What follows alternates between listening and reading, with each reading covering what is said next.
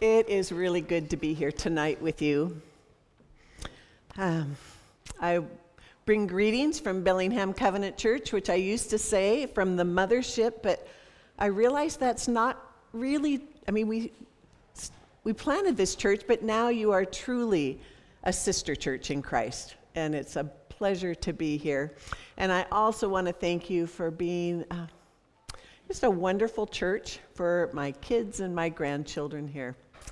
You have always welcomed me well, and it's a privilege and a pleasure to be here tonight with you. Let's pray together. Lord God, open our minds to truly hear you through your word, and open our eyes to see you in our midst. Open our hearts to be willing to be changed. For your glory, we pray. Amen. So as we move into this Easter season, it seemed appropriate to talk about the church. That's where Christ has chosen to abide. But it feels a little bit like I'm preaching to the choir here because you're here. You get that there is something important about church. But it can really be easy to slide into that mentality that church is just what we do on Sunday nights. This is just our routine of life. We can get so wrapped up in doing church stuff that we forget what it means to be the church. We forget the wonder of it, and we forget what God really intends for us and how do we live that out. So COVID has done a number on the church, hasn't it? One study looked at attendance changes from January 2020, so before COVID began, to August 2021. And 65% of the churches in the U.S. at the second time have 50 to 90% less people coming. So 65% of the churches, less than half of the people have come back. That's sobering. You may have heard of the nones, N-O-N-E-S, who don't identify with any religious affiliation and never have. And then we have the dones, D-O-N-E-S, who they've left the church for a whole variety of reasons. They're disillusioned and just opting out, or they may be just don't want to be identified with the church anymore, or church just isn't their thing, they say. They may be questioning not just church, but who God is and what's the point. Now, recently, there was a Christianity Today article that suggested we now have the UMMS, U-M-M-M-M-M-S. And these are the folks that they say, I still have a strong commitment to Jesus, and I still desire to be a part of the church, but they're not active in any local congregation. They may have stopped going to church during COVID, or they just never picked the ball back up again, or they may dip in online to one or a variety of churches, but they don't engage with the local community of faith. Is it okay to go it alone? Is it okay to fly solo? I know for many it was, and it still is excruciating to have to be at home. They would love to be here if they could. And I admit, it was pretty sweet, even as a pastor, to film my bits early and to stay at home and watch church on TV and sip my tea and not have any responsibilities, not having to interact, not having to deal with the sin of my neighbors or the sin of the corporate body. My own sin was quite enough to deal with. It takes energy to be in community.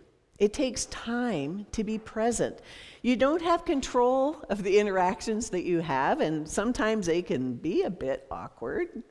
I mean, isn't that the truth? It can be a bit awkward or even unpleasant. So why go to church? What is the church, and why does it matter? Now I'm going to read our text for tonight. And I hope that you can just kind of relax and let these words soak in. This is 1 Peter 2, 4 and 5, and verse 9. As you come to him, the living stone, rejected by humans, but chosen by God, and precious to him, you also are like living stones. You are being built into a spiritual house to be a holy priesthood, offering spiritual sacrifices acceptable to God through Jesus Christ. And verse 9 is, but you are a chosen people, a royal priesthood, a holy nation, God's special possession, and that you may declare the praises of him who brought you out of darkness into his wonderful light. We often read our Bibles individually. We read it like it's written to us personally, and there's a richness in that. But we forget that most often that it was written to a church, sometimes a specific congregation, but it was written to a community of believers. So now I have asked some helpers to come and help me, and this is your chance to come forward. Thank you. And I promised them that I wouldn't make them do anything humiliating or embarrassing. So they're just going to help illustrate something. So if you'd each take a brick, and for those online, if you can't see, each person is taking a brick, and then they're going to spread out around somewhere around the front of the sanctuary, apart from one another. Good job. And I love that kids are part of this because they are the church. This is awesome. And my grandkids are involved, so that's pretty special too. So they're just going to spread out here. That's great. Now, those of you who have bricks, would you just hold them up in the air so everybody can see them? Now, it's obvious that these are just bricks. They have no life in them whatsoever. And each one is separate from the others. They're all alone. Now imagine that this brick behind me, and I'm going to move to the side, this big brick up here, this is our Christ stone. This is the living stone, the one rejected by humans, but chosen by God and precious to him. He died on the cross, taking away our sins, making that way for us to be with God. Now, as we come to Christ the cornerstone and we align our lives with him, we become our true selves, don't we? He makes the way for us to be who we're truly, truly called to be. So now, my helpers, would you bring the stones back up and join them to the Christ stone? And I'll just keep kind of moving over here. And I've asked them to just kind of form a little wall. Because as we come to Christ, the living stone, our cornerstone, we become more. We become more than when we can possibly be on our own. We become a wall. We become a building. We become a holy, holy temple. We become that spiritual house. Ephesians, that we read earlier, says that Jesus is the chief cornerstone, and in him we become a holy temple in the Lord, a dwelling in which God lives in his Spirit. Thank you, kids. Thank you, helpers. We together become God's holy temple, the place where the Almighty God has chosen to dwell. Let that one sit for a bit. This is the place where he has chosen to hang out, where he has chosen to make his home. Without Christ, we're just inanimate bricks off there on our own. But as we come to Christ, we become his temple, the place where he lives, where he moves, and where God is made known. Together in Christ, we become something supernatural, something beyond ourselves, and we're not just bricks anymore. Now, in the Old Testament, God resided in the temple, didn't he? The priests were the only ones who had access, and the only ones that could come into the presence of Yahweh. But now we are the temple, and we are the priesthood. Jewish men thanked God daily that they were not a slave, a Gentile, or a woman. And we hear this and we wince and we think, oh, how arrogant, how demeaning. But slaves, Gentiles, and women didn't have the same religious privileges that a free Jewish male had. They could not enter those inner parts of the temple. They could not go where the priests ministered, and they were excluded, punishable by death. Jewish men expressed their gratitude daily, that they could enter the temple, that they could be where the priests served, and that they could be in the presence of Yahweh. But now, because of what Christ has done for us, there's no Jew nor Gentile, neither slave nor free, nor is there male and female, for we are all one in Jesus Christ. In Galatians, the Apostle Paul uses those same groups of people that they used in their daily prayer. And now in Christ, there's no exclusions. No exclusions. We are all one. And not only are we allowed to enter the presence of God, but the presence of God has entered us. None of these bricks are better than the others. Together we are being built into a spiritual house to be the holy priesthood. The priests of the Old Testament, they were the intermediaries between God and humanity. They brought people to God through sacrifices and intercession, and they brought God to people by being the visible representation of God. And now we are set apart as his priesthood. We represent God to the world, and we bring the world to God. We intercede, lifting the burdens of those that we love and care about, and we offer spiritual sacrifices that are acceptable to God through Jesus Christ. Pastor Chris is not the only priest here. Each one of you is a part of the God's holy priesthood, set apart to offer spiritual sacrifices. We don't offer lambs and doves like they did back then, but we offer a sacrifice of praise, praising God with all that we say.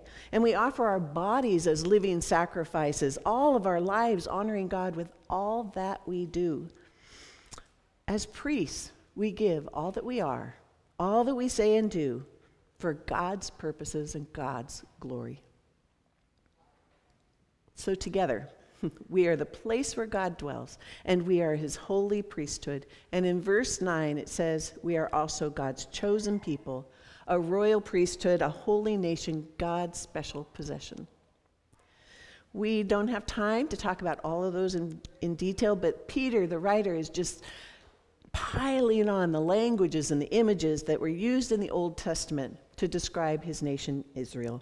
And in the text that we read earlier, when Moses went up to Sinai, God told him to tell the people, now, if you obey me fully and keep my covenant, then out of all the nations, you will be my treasured possession.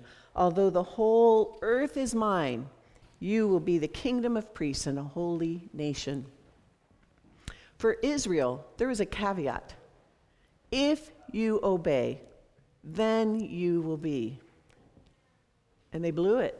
They couldn't do it.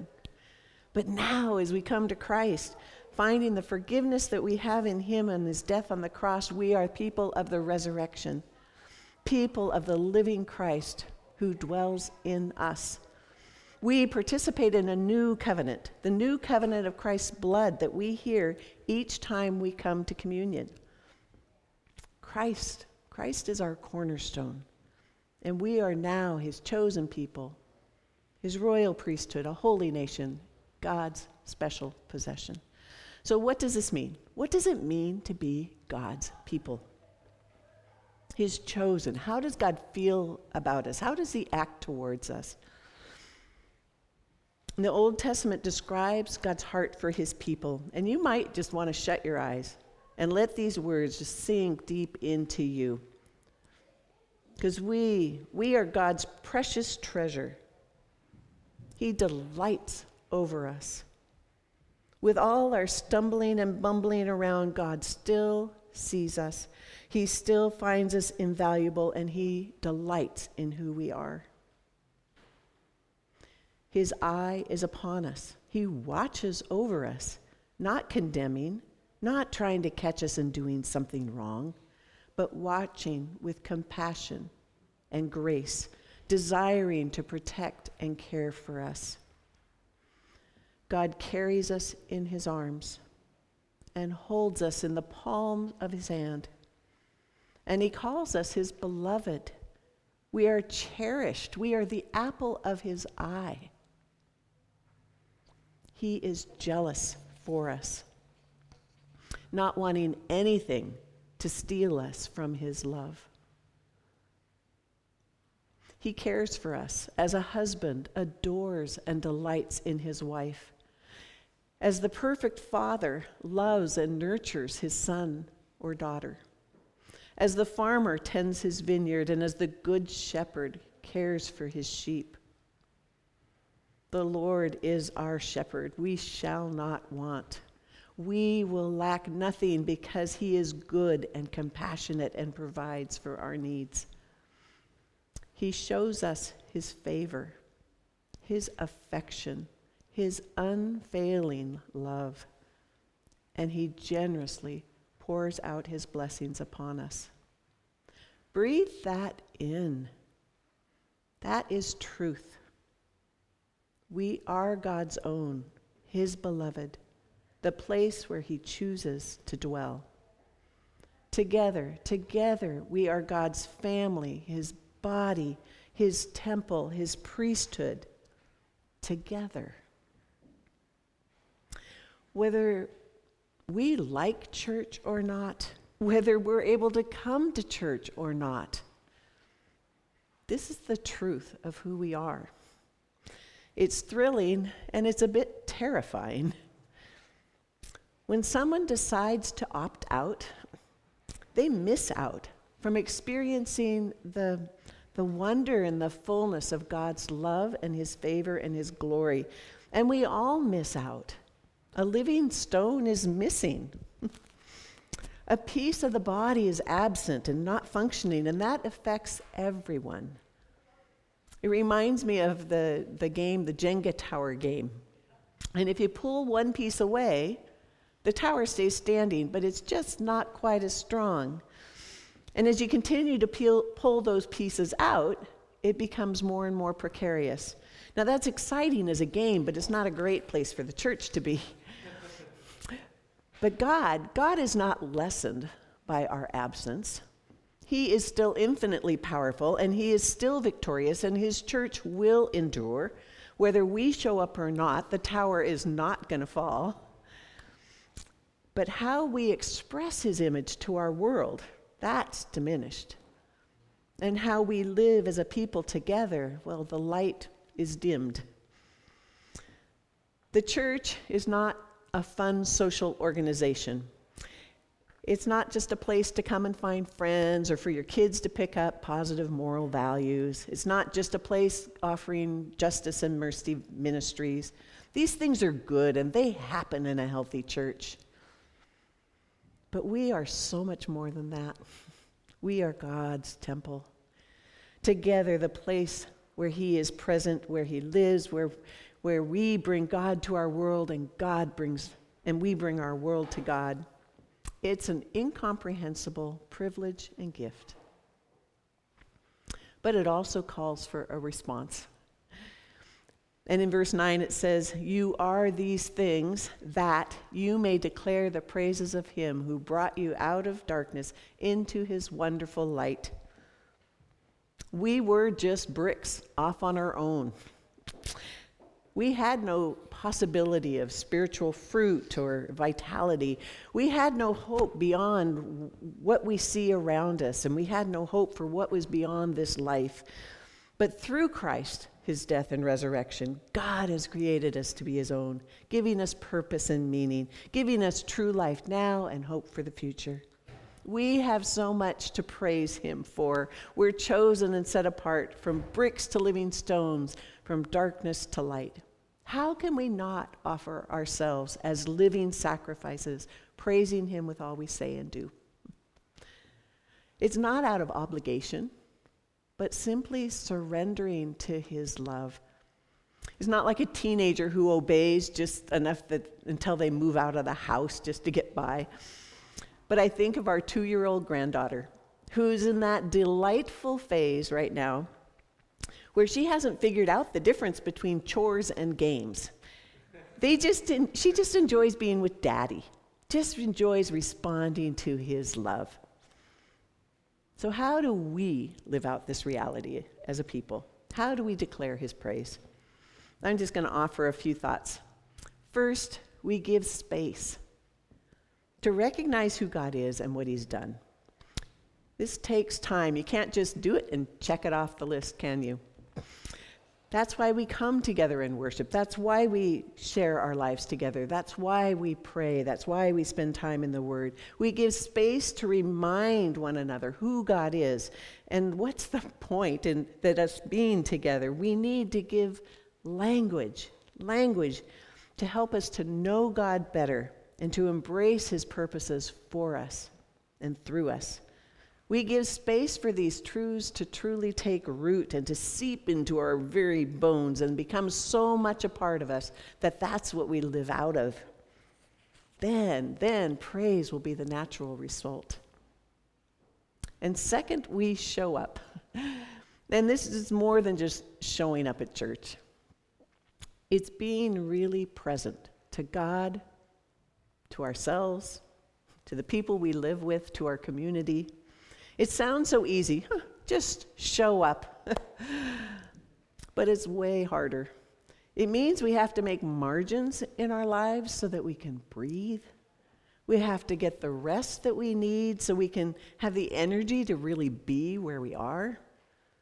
I admire you all for being at church on a Sunday night. That would be tough for me, I think, every week, the end of the weekend. But bless you, you're here and you're worshiping. And I get that this is tough when you have a busy, active family. I lived it, and I didn't always do it very well. And that was before smartphones and social media and all that stuff. You have to be ruthless in prioritizing how you use your time, and it means giving up those good things for yourself, but also for your kids, and sometimes that's tough. It also means minimizing those things that dull our senses, the time on our phones, the things that we choose to use to distract us and to escape, the things that lull us into an apathy and an ennui. We need to throw off the things that hinder and the sin that so easily entangles, and cultivate those things that help us to truly be present, to be alert, to be awake, to be able to notice and to wonder. Things that I have found that help me to show up are going for a walk, having good conversation, taking time just to breathe in my hammock chair on the porch, gardening, getting my hands dirty and taking time to notice the beauty around me, reading a really great book, snuggling with my grandkids, giving and receiving spiritual direction, which is simply a ministry of companionship, helping us to be more aware of God and His movement in our lives. These are things that help me to show up to my life and to truly be present. What helps you? What helps you to be attentive to God, to yourselves, to those around you? How can you cultivate showing up? We give space to know and love God. We show up to our life and the people in it. And third, we offer ourselves as living sacrifices. Why does God have you where you are? In your family, in your church, in your school, in your workplace, in this community. Who is there for you to pray for, to serve and to bless? Who are you there to show Christ to, As Leonard Street's Covenant Church, I know that you have a commitment to this neighborhood. And this is a place that you're called to pray for and to bless and to serve and to show Christ to. But are there others beyond this neighborhood that this church may be called to share Christ with? How can you declare God's praises with the words that you speak and with your lives in the places where God has put each one of you? This doesn't mean that we have it all together. I just wanted to note that the verbs in this text are in a continuous sense. So in verse 4, it's the idea, as you continually come to Christ, the living stone. And in verse 5, you are continually being built into a spiritual house. We are people coming to Christ. We are being built. We are in process. When I was getting ready for this sermon, I borrowed some bricks from my son Brian, who many of you know. And his bricks came from his backyard and had been sitting in the mud, and they were filthy and covered with muck and mud and moss. And you can see that maybe from here that there's still some of the mortar from wherever they used to be. And some of the bricks were chipped and broken. And I tried to kind of clean them up a little bit because I thought I didn't want to make a big mess in your sanctuary. And finally I decided, I need to just get clean bricks because these are just way too filthy. But the reality is, those old, chipped, broken, mossy, muddy, mucky bricks would have been a much better illustration. Because we come in all our mess. And sometimes that dirt does get strewn around as much as we might try to clean ourselves up for Sunday. It's just the reality. You may have doubts about who God is and whether you want to be a part of a church, any church. You may be mad at church, at how you've seen people of the church act. You may have had to deal with the muck and the mud and the broken bits and feel wounded and rejected. We are just people coming to Christ, trying to figure out how do we live this out and what it means to be his people. And we often fail miserably.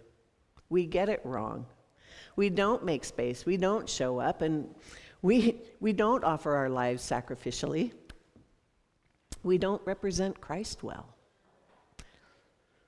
But a solitary Christian is an impossibility, and biblically it's an absurdity. To be a Christian means you're coming to Christ and like living stones being built together into a spiritual house, built together into God's dwelling place that we may declare his praises. It's a mystery, and it's powerful, and it's humbling. Now, as we close, I just wanted to take a moment for you to rest in that truth that God is here. He is in us, among us, and we are his chosen people, his dwelling place. And take time for a moment to respond however you need to respond. And in a few minutes, I'll close us with prayer.